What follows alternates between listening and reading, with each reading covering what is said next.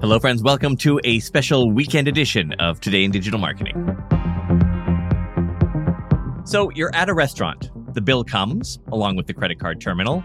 On the screen, there are some quick links showing common tip percentages. Often it's 15%, 20%, 25%, and other. Sure seems like a surefire way to get more tips, but are we shooting ourselves in the foot? New data published in the Journal of Business Research finds this gratuity guideline might be hurting retailers more than helping. Frank Cabano is an assistant professor of marketing at the University of Texas at El Paso. He is the co-author of a paper called Don't Tell Me How Much to Tip: The Influence of Gratuity Guidelines on Consumers' Favorability of the Brand. And he joins me now. Hello. Hi, Todd. Thanks so much for having me on. How could this hurt? This seems like a no-brainer. Right. Many people would think so. But the thing is that even though it's a recommendation, right, it's a gratuity guideline, it's a tip suggestion. So, the restaurant or the service provider, service business is not making consumers tip in that specific way, but consumers perceive. It's not the fact that they're not making you, but it's the perception that consumers have that they're kind of forcing their hand, that this is, basically inhibiting their freedom to act as they please, to tip however much they want. And because of this perception of inhibiting their freedom, consumers react to this. It's called psychological reactance. They react to this and want to establish their freedom, more so than before. And so when they react in such a way, they actually like the restaurant or service provider less because they're perceiving that they're trying to force their hand to tip more than maybe they want to. And you found these suggested tip percentages often don't influence what consumers tip. Did that surprise you, given that the whole purpose of that screen is to influence tipping behavior? Yes, that certainly surprised us. Usually, as you said, it doesn't have a significant effect. That surprised us.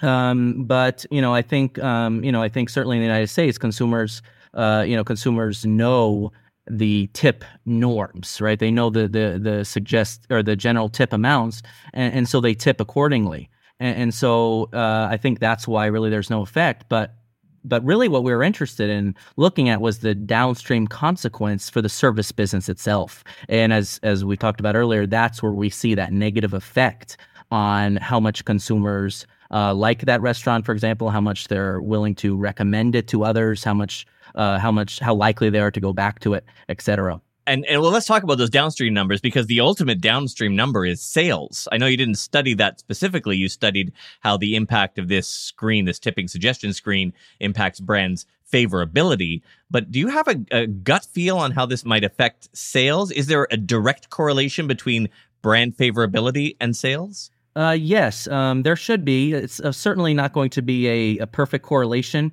but there's a high correlation between intentions and behavior. Again, it's not perfect, but it's very high. So when consumers, they're indicating they intend to not go back as much anymore, they intend to recommend it negatively to other people, they like it less, et cetera. These types of measures, it should correlate. It should, reflect in their actual behavior, making them less likely to go back to that restaurant, to that bar, to that, other type of service business. You found this negative effect to be more pronounced for consumers with low patronage behavior or low income level. Can you talk more about that and why you think these specific groups are affected? Right. So we saw those significant moderating effects. So this manifested for consumers low in income, and consumers who are who have lower income levels, they are especially likely to be affected by this, right? To be kind of turned off by this, to react more to this, because they don't have as much disposable income to be able to tip, maybe these higher amounts. So when there are these gratuity guidelines, their perceived freedom is being threatened more because they don't have as much money to maybe tip these amounts, and so they react more negatively. and consumers low in patronage behavior. They also, this effect also manifests for them because, they don't have, loyalty, right? They don't have, they're low in patronage behavior. They don't go to this, for example, restaurant much. So they don't have this strong loyalty. And so when they get these types of tip suggestions, where again, they're perceiving it as this restaurant making them tip a certain way, they're turned off by that. Less likely to go back. However, for consumers high in patronage behavior of the brand, consumers who go to that restaurant maybe once a week, for example, they're not as affected because they've already built that loyalty. They really like that restaurant. They like the waitstaff. They like the food. They like the atmospherics.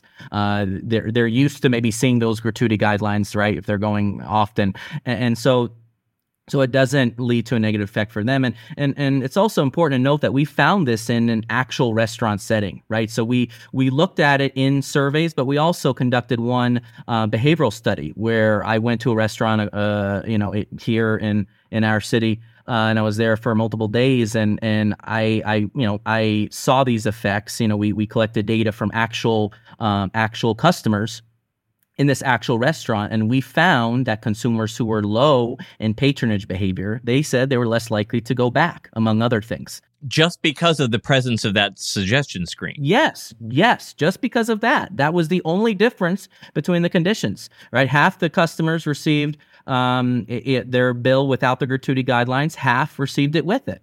And those who were low in patronage behavior who had the gratuity guidelines, they were less likely to say they were going to go back. They liked it less. They were less likely to recommend it to other people. But this effect didn't manifest for people who were high in patronage behavior because they liked the restaurant. It didn't affect them. Your research found, I thought this is interesting, that having an explanation about the benefits of these tip levels can help reduce the negative effect. Can you give us an example of what that would look like? Yes. So it actually eliminates the negative effect, right? So it completely wipes it out.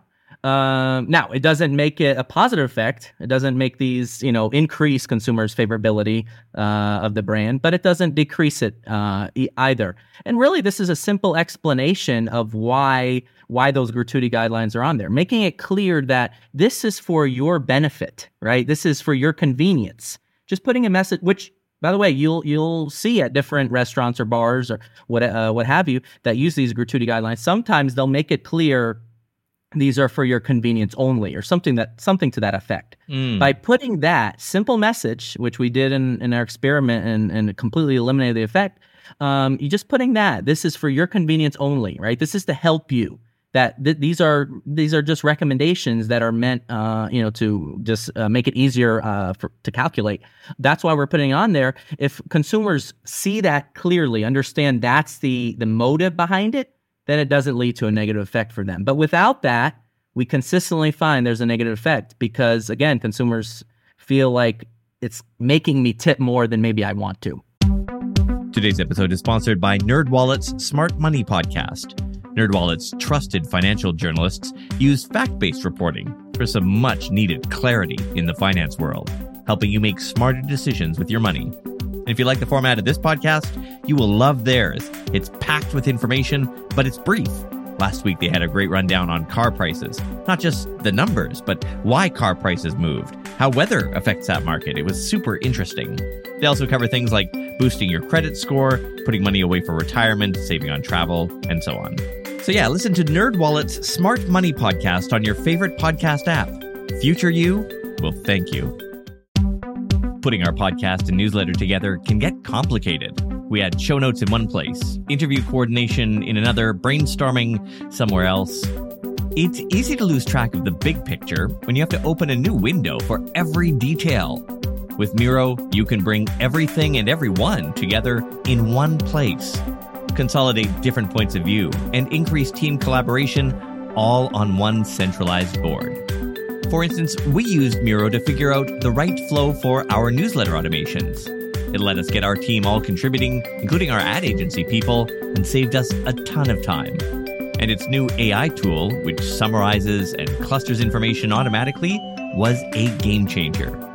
Find simplicity in your most complex projects with Miro. Your first 3 Miro boards are free when you sign up today at Miro.com/podcast That's 3 free boards at miro.com/podcast.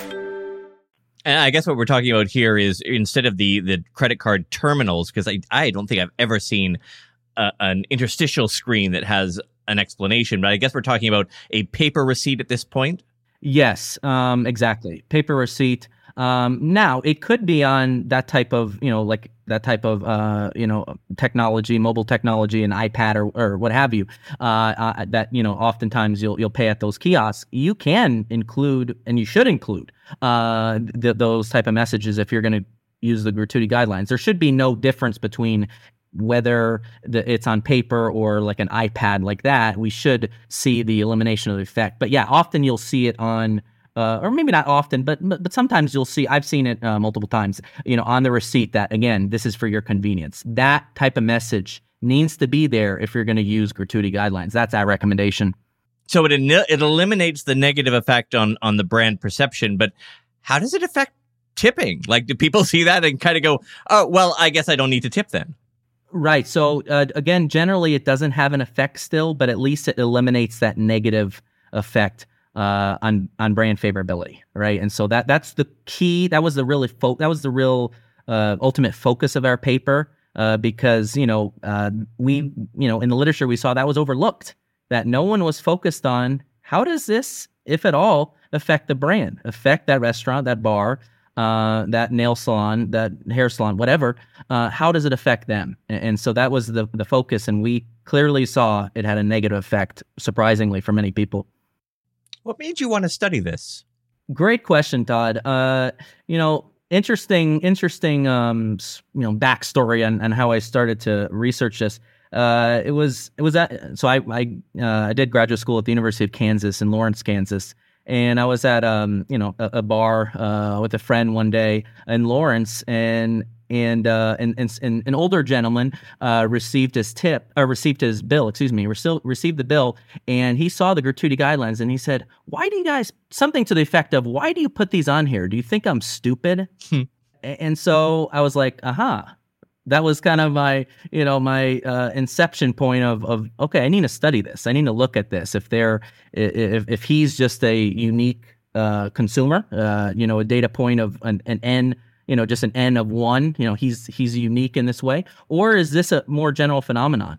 And we saw it was a general effect there that people may be surprised by, but it's consistent and there are clear practical implications that come from it. All right, what are those practical implications? Like, bottom line, in light of your findings, what should marketers change or do differently from this day forward? If restaurants, bars, hair salons, whatever, if they want to keep these gratuity guidelines, then just include that explanatory message, right? Because they may want to keep those because it appears that they care about their service staff, right? In terms of recruitment and retainment of service staff, right? Because, by the way, when I was at that restaurant doing conducting the field study, waiters and waitresses, I could tell that they were a little skeptical of this, that it could hurt them, right? So we ran the experiment, and because we got I had a connection with the owner, and he said, yeah, this is great. Let's do it. But the service staff, I could see that they were a little hesitant. Would this affect my bottom line, right? Would this affect how much tips I get? And I think most service staff would think like that, right?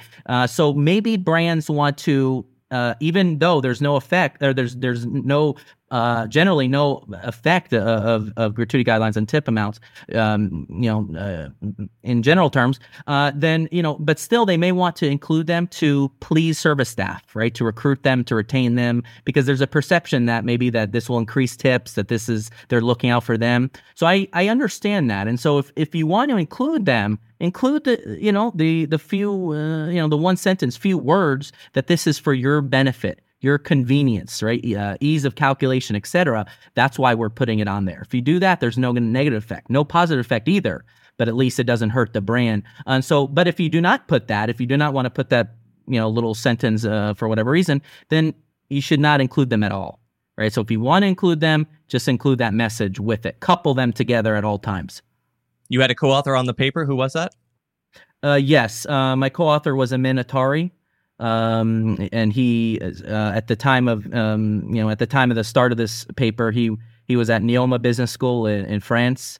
Right now, he's an independent researcher, but yes, he's a great co-author and great friend. We've worked on many types of projects, including one that we just started on another kind of angle of tipping, looking at something else in the tipping domain. So we're excited about that. So it's a growing body of research, and I'm happy to be a small part of it. Well, it certainly is fascinating. I'm delighted you were able to share it with us. Thank you for your time. Absolutely, Todd. Thank you so much. Frank Cabano is an assistant professor of marketing at the University of Texas. His paper is published in the Journal of Business Research. It's called Don't Tell Me How Much to Tip: The Influence of Gratuity Guidelines on Consumers' Favorability of the Brand. What's so special about Hero Bread's soft, fluffy, and delicious breads, buns, and tortillas? These ultra-low net-carb baked goods contain zero sugar, fewer calories, and more protein than the leading brands, and are high in fiber to support gut health. Shop now at Hero.co.